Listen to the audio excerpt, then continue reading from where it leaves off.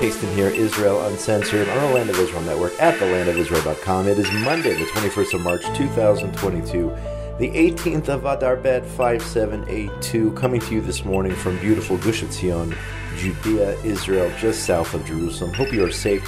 Hope you are doing well in your part of the world.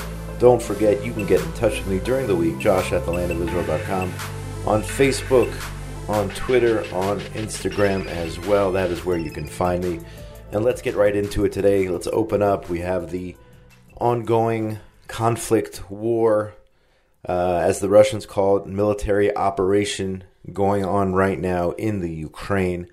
And yesterday, Ukrainian President Volodymyr Zelensky, via Zoom, addressed Israel's parliament, the Knesset.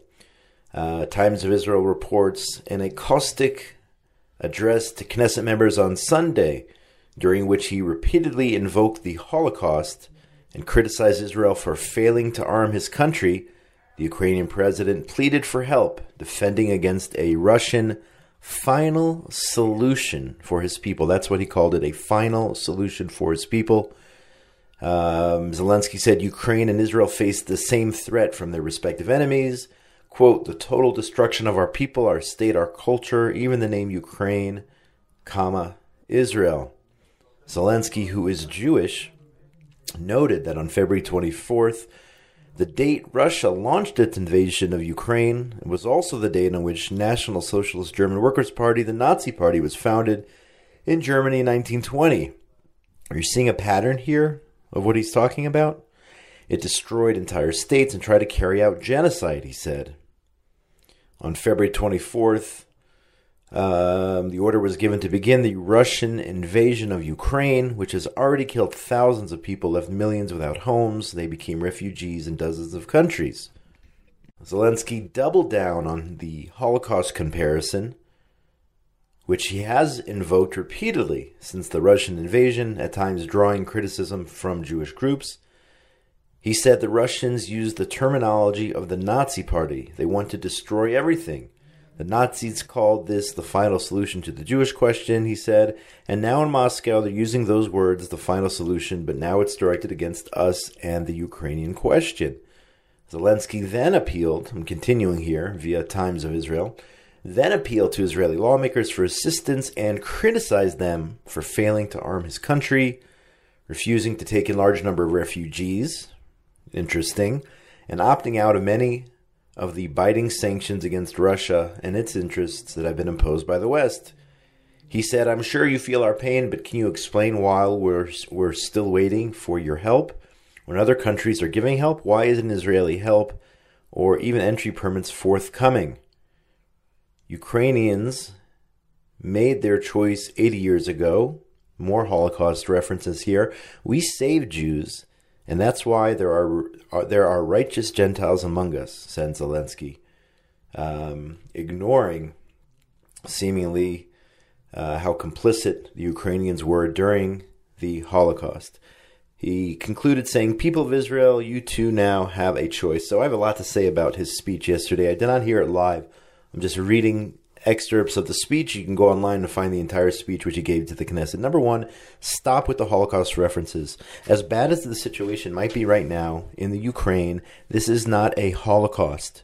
The Russians, as far as I know, are not setting up gas chambers to gas Ukrainians. There is no master plan for the so-called, as he says, final solution, and I can't believe he's even using that terminology, final solution for the Ukrainian people. It's a war, and it was launched by the Russians for, in their view, for many purposes, whether it's the Ukraine's cuddling up to the West, or their desire to join NATO, which possibly could be excuses, or perhaps it's Putin's, and most likely Putin's desire to take over the Ukraine and annex it and make it part of historic Mother Russia. I think that's the real reason, but this is not a Holocaust. This cannot be compared to the Holocaust, and it is offensive and deplorable that the president of the Ukraine is talking about the final solution, making that comparison time and time again, doubling down on that comparison between what's going on in his country right now and the Nazi systematic plan to exterminate Europeans, Jews entirely, and perhaps Jews of the world. No comparison there. That's number one. Number two, I talked about it on this show. Was it last week or 2 weeks ago? I personally was on a chartered flight with the United Hatzalah organization to Romania to drop off humanitarian aid. We're talking about tons of aid to bring over United Hatzalah personnel, medical personnel and EMTs and the rest, and to bring back 110 Ukrainians who are either Jewish or have the right to make Aliyah to Israel under the right of return. So don't tell me that Israel's not doing anything for the Ukrainian people who are fleeing. That is nonsense. From what I know, it's still true till today. Israel has taken in more Ukrainians than any other country other than those which are bordering the Ukraine. So for the president of the Ukraine to say Israel's not doing enough to take in Ukrainians, I think that's also bunk. Okay? And number three, and this is very personal for me, for Zelensky to use his platform to talk about Ukrainians saving Jews during the Holocaust, and I'm not denying, I'm sure some Ukrainians saved Jews during the Holocaust. But let me tell you, on a personal level, my own family, I'm talking about 100 souls in my father's family, murdered by the Ukrainian police working with the Nazis. That's right, the Ukrainian police working with the Nazis in 1941 murdered my family, not and many other families, but I'm talking about my family murdered by the Ukrainians. So stop with this revisionist history, ignoring what the Ukrainians did during the Holocaust, for refusing to mention it. Okay, and that's what Zelensky did during his speech. So I'm not taking this entire speech and saying we shouldn't have pity for the Ukrainians who are under fire and the fact that Russia is bombing hospitals and maternity hospitals and bombing shelters where people are trying to save themselves, bombing civilian neighborhoods time and time again. I'm not saying that's not happening. But what he did, Zelensky, I mean, if he had people here 100% on the side of the Ukraine, and again, I don't know who is 100% on their side here in this country, but I would say it is the majority based on the Russian aggression, the vast majority. He did not do himself any favors here, and I think it's actually despicable based on the text of his speech that this is what he did in the Knesset yesterday. I wonder if he's taking to task countries like Japan, Australia, Canada, or any other country around the world and accusing them of not doing enough to help the Ukrainian people. I was just on a flight, guy. Okay? People here in Israel, EMTs, and people who are saving lives in Israel, who are not saving lives here anymore because they're flying to Romania and Moldova and all these countries to help the Ukrainians. So don't give me this nonsense about Israel's not helping enough and all this other bunk. It's offensive, it's hurtful, and several MKs, by the way, harshly criticizing Zelensky for drawing comparisons between the Holocaust and Russia's invasion of the Ukraine and ignoring Ukrainians' complicity in the Holocaust. Minister Yoav Hendel, the communications minister, tweeted, "I admire the Ukraine president and support the Ukrainian people in heart and deed, but the terrible history of the Holocaust cannot be rewritten." Hendel noted that part of Nazi Germany's genocide of Jews was also carried out on Ukrainian land. He added that while the war is terrible, this is exactly what I said, while the war is terrible, the comparison to the horrors of the Holocaust and the final solution is outrageous. Hebrew media outlets quoted unnamed senior ministers railing at Zelensky's outrageous comparison, Likud MK Yuval Stein said it borders on Holocaust denial. Prime Minister Naftali Bennett, I got this from this morning, I think this is via Arutz Sheva, Israel National News. He responded to the speech, calling Israel's treatment of the war in Ukraine a sensitive and generous one. Naftali Bennett, our prime minister, said Israel has provided humanitarian aid to Ukraine since the very beginning of the war, adding that the Jewish state has approached the complex crisis with understanding and responsibility while balancing a gamut of different considerations. Okay, and people have to realize that. People have to realize that we also, Israel, we have to look out for our interests and defend ourselves, and we have to take into account what's going on in Syria, the fact that Russia has troops on the ground in Syria and controls a good portion of that country, when Israel has to take out Hezbollah terror cells in that country. It's a fine line. And if the Ukrainian president doesn't understand that, okay, then he's the one who has a problem. And if he's going to downplay Israel's role in helping these refugees, then he has a problem. Then he's holding Israel to a different standard, which he's not holding, apparently, when it comes to any other country in the world. And that's despicable and deplorable. And again, I'm not saying people should just, give up on the Ukrainian people or side with Vladimir Putin. But this is an outrage, in my opinion. I'm not sure, again, I don't have the background of why he was invited to speak on this Zoom at the Knesset, who initiated it, what the goal was here, but his comments were deplorable, and I think it's fair, in my opinion, to take him to task, the Ukrainian leadership, specifically the president, for coming out harshly against Israel when Israel has done so much. I mean, just look at this. The Jerusalem Post reports that work has begun on the Israeli Kochav Meir field hospital in the Ukraine, with the hospital expected to begin operations this Tuesday. A medical delegation expected to arrive today with Dr. David Dudi Dagan, 60 medical staff members from Sheba Medical Center in Tel Shomer, along with Schneider Children's Medical Center, additional institutions. Israel setting up a field hospital in the Ukraine. And we're being criticized?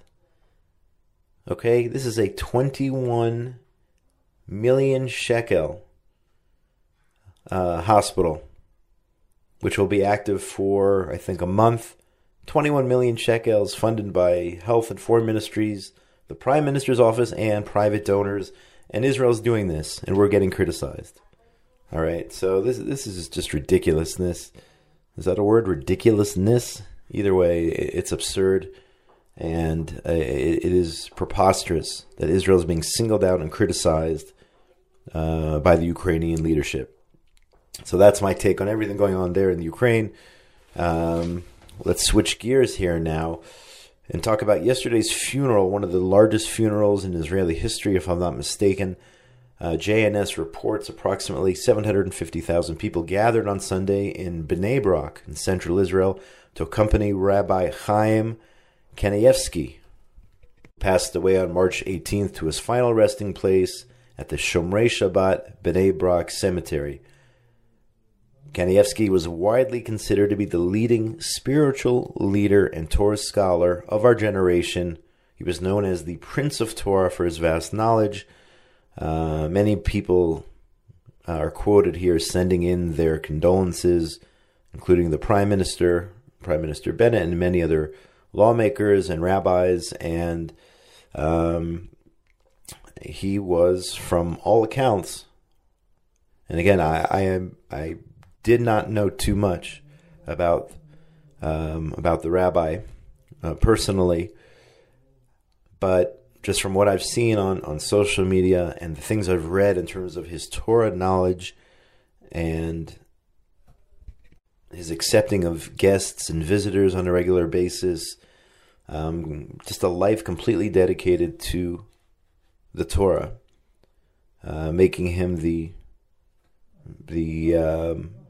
top Torah scholar of the generation who passed away. And you can go online and see the images of just literally hundreds of thousands of people who came out to pay their last respects. It got a little chippy at times during the actual burial, with so many people trying to make their way to the grave. And the last thing we wanted here in Israel was another Meron tragedy, where people last Lag BaOmer were crushed to death on the mountain of Meron, Har Meron, during the festivities there. And in this case, I know there were some slight injuries and some people fainted and dehydrated and whatnot. But thank God, from what I know, nothing too serious.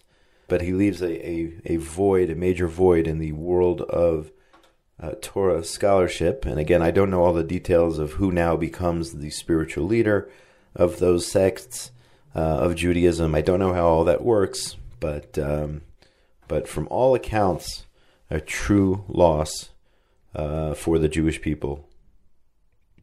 Turning to the situation with Iran, once again, the U.S. must not remove the Islamic Revolutionary Guards Corps designation as a foreign terrorist organization. Prime Minister Naftali Bennett and Foreign Minister Lapid warned in a joint statement on Friday, as reported by the Jerusalem Post. They said, "We believe that the U.S. will not abandon its closest allies in exchange for empty promises from terrorists." So that's what the Biden administration is busy doing. With everything going on in the Ukraine and Russia and whatnot, their focus remains, let's let Iran get off the hook for being the world leader in terror sponsorship. Okay, and now, according to these reports, one of the deals is the U.S. will take away the IRGC's designation as a terrorist organization for a commitment by Tehran to regional de-escalation and not to attack Americans, as a side deal to the revival of the 2015 Iran nuclear deal. So let's ignore this massive terror organization. Let's pretend they're not terrorists. And essentially it's paying mafia-style demands here.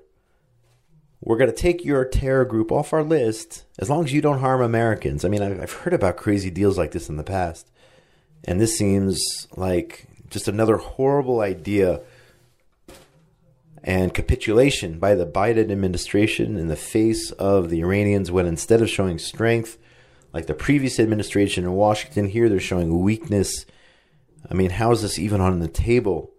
These people are exporting terror, carrying out terror, which are hurting not only Israel, but other Arab countries throughout the Middle East and potentially the entire world. Bennett and Lapid listed the IRGC's proxies, such as Hezbollah, Islamic Jihad, the Houthis in Lebanon, and militias in Iraq, pointed out that the branch of the Iranian military behind attacks throughout the Middle East, including plans in recent years to assassinate American officials, the killings of hundreds of thousands of Syrian civilians, and more.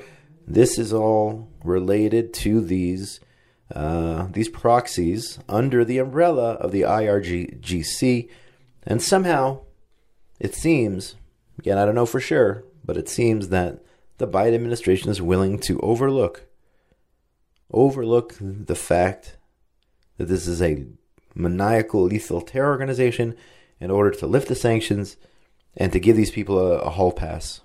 And it's preposterous.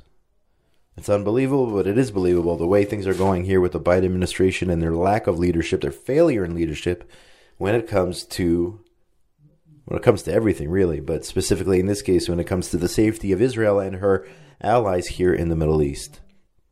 The attempt to delist the IRGC as a terror organization is an insult to the victims and would ignore documented reality supported by unequivocal evidence, according to Lapid and Bennett.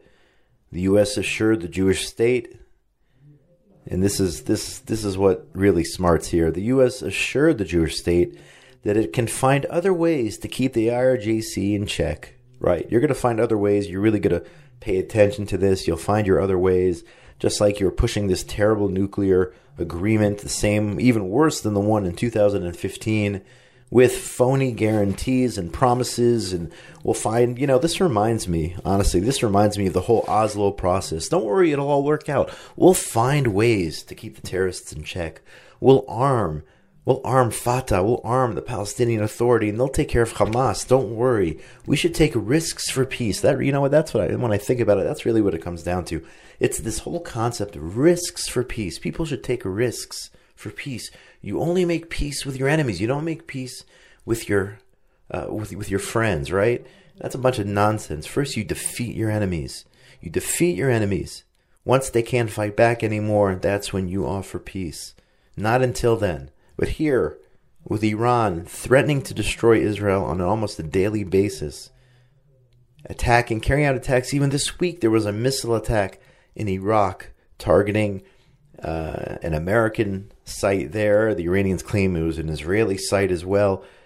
Even as they're doing all this, somehow the U.S. and the world community are letting Iran off the hook. And that's where we are now. That's the state of affairs right now. And speaking of terrorism, we're almost at Ramadan here, okay? And that usually means an upswing in terror, which is just counterintuitive. It doesn't make sense when you're talking about a month of peace and reflection, right? That's what Ramadan is supposed to be about in Islam. But no, that's not what happens here in Israel. According to Arutz Sheva, Israel National News, 2 Israeli police officers wounded in a terrorist stabbing in Jerusalem on Sunday afternoon near the Damascus gate of the Old City. An Arab terrorist rushed the officers, stabbed them, and fled the scene. From what I understand, he was later caught. One officer in moderate condition, but stable. Thank God, stable. Second, lightly wounded. A day earlier, on Saturday, an attempted stabbing attack on Derech Hebron Road in Jerusalem. The attacker was shot and seriously wounded. The Arab terrorist, seriously wounded. And there's a video circulating online. You see, I think it was a morning jogger on Saturday morning who was attacked and left with mild wounds before police intervened and shot the terrorist here. Arutz Sheva, Israel National News, also reports within the defense establishment there is grave concern at an escalation of violence, again, as the month of Ramadan approaches. And over the past few weeks, attacks in Judea, Samaria, and Jerusalem and elsewhere have been more frequent. Okay, so what does Israel do in the face of this escalation? Well, according to Khan Reshet Bet, this report from yesterday, the Israeli government will be permitting Palestinian Arabs, PA Arabs, to pray on the Temple Mount during Ramadan. In addition, Defense Minister Benny Gantz will be permitting Gaza Arabs to visit family members who are security prisoners in Israel, and all sorts of other leniencies during the Muslim holy month. So how do we react when there's an upswing in terror attacks, when more Jews are being stabbed, when more police officers are being attacked and security personnel are being attacked? The response is to issue more leniencies, issue more permits, do all sorts of things to appease that very same community who continues to launch attacks on us. And I don't get it. I don't understand it. Okay. I mean, I'm not a member of the security establishment, so I can't tell you how grave the threats or lack of threats are. But what I can tell you is what I'm seeing out there, and the fact that almost, it's like daily there are these attempted terror attacks in Jerusalem and in other places, of course, on the roads of Judea and Samaria. That goes without saying. And I guess our approach is leniency. Our approach is to give more permits and to make things easier and to accommodate and all these things, as if that is really going to stop the attacks. No, I believe the opposite approach should be taken. You have to crack down and send a message that we will not tolerate violence. We will not tolerate terror. And when things are really quiet, that is when Israel can start removing some of the restrictions as a result of these terror attacks. That's when you ease up, not when the attacks are taking place, not when the security forces are already issuing warnings that we're getting towards a dicey time of the year. Ramadan, it happens each and every year. But the defense establishment, apparently, and its leaders are on a different page. One other terror-related story here, this one also from the Jerusalem Post. 2 Israeli Arabs from the Western Galilee have been indicted on suspicion they were recruited by Hezbollah to carry out terror attacks in the country for the Iranian-backed terror group. So 2 men arrested back in February. It was now permitted to be reported. A joint operation of the Shin Bet Internal Security Agency, Israel's police, and the IDF arrested 2 Israeli Arabs who were working with Hezbollah. And then that's a major problem. Okay, when you have people, citizens of the State of Israel using, we talked about this last week, but citizens of the State of Israel using their rights in a democratic country to side with the enemy. That is a major problem. The Jewish press reports the number. I thought we were done with this whole COVID-19 thing, but we are not. Number of new daily cases is on the rise again in the State of Israel. The infection coefficient is over 1, which indicates that any individual can infect multiple people. Infection rate is on the rise. On Friday, 15.96% of those tested were diagnosed with the virus. I believe over 10,000 people tested positive yesterday. The death toll is 10,419 as of yesterday. And 26 Israelis lost their lives this past week. So the numbers are not looking good. We already had a 5th wave. I don't know if this is going to be a 6th wave, considered a 6th wave, with new strains of this variant, BA1, BA2 subvariants, as they're called, detected in PCR tests at Ben Gurion International Airport. Just when you thought that the war in the Ukraine destroyed COVID, okay, that's really what it felt like. It's like the whole world moved on to the war and forgot about the virus. No, the virus is still here, and the numbers are going up. Let's finish with some positive news here. JNS reports Israel's the 9th happiest place in the world to live, according to this year's World Happiness Report. And I find these studies, they come out every year. I find them just remarkable. With everything I just talked about for the last 20 plus minutes about the state of affairs here and terrorism and the Ukraine and Israel being blamed for everything wrong going on in the world and all this other stuff and the traffic on the highways and everything else going on here, Israel's still the 9th happiest country in the world, according to this report. The 158-page listing for 2022, published on Friday, Israel's 2 spots higher than last year, 5 spots higher than 2020 when it was ranked 14th in the world. Ladies and gentlemen, Israel is a happy place. The people of Israel are happy. That's the bottom line. Despite the craziness, despite the terror and the wars and all the other nuttiness in this country, Israel's still a happy place, and its citizens are very happy to live here in the beautiful state of Israel. And I would like to finish on that positive note. I think that's the way we're going to go here today. That is going to do it. Shout out to Benjamin Bresky, engineer extraordinaire, Tabitha Epstein for everything she does behind the scenes. My name is Josh Haston. This has been another edition of Israel Uncensored on the Land of Israel Network at thelandofisrael.com. Get in touch with me during the week, Josh at thelandofisrael.com, on Facebook, Joshua Haston or Josh Haston, Israel Journalism, on Twitter at Josh Haston, and on Instagram as well. Everyone out there in the wonderful world of ours, have a great week and be safe. Coming to you again from Gush Etzion, Judea, Israel, south of Jerusalem, the eternal capital of the state of Israel and the Jewish people. Have a great week, everybody. Shalom, shalom. This week on The Jewish Story, the Lebanon War, 1982.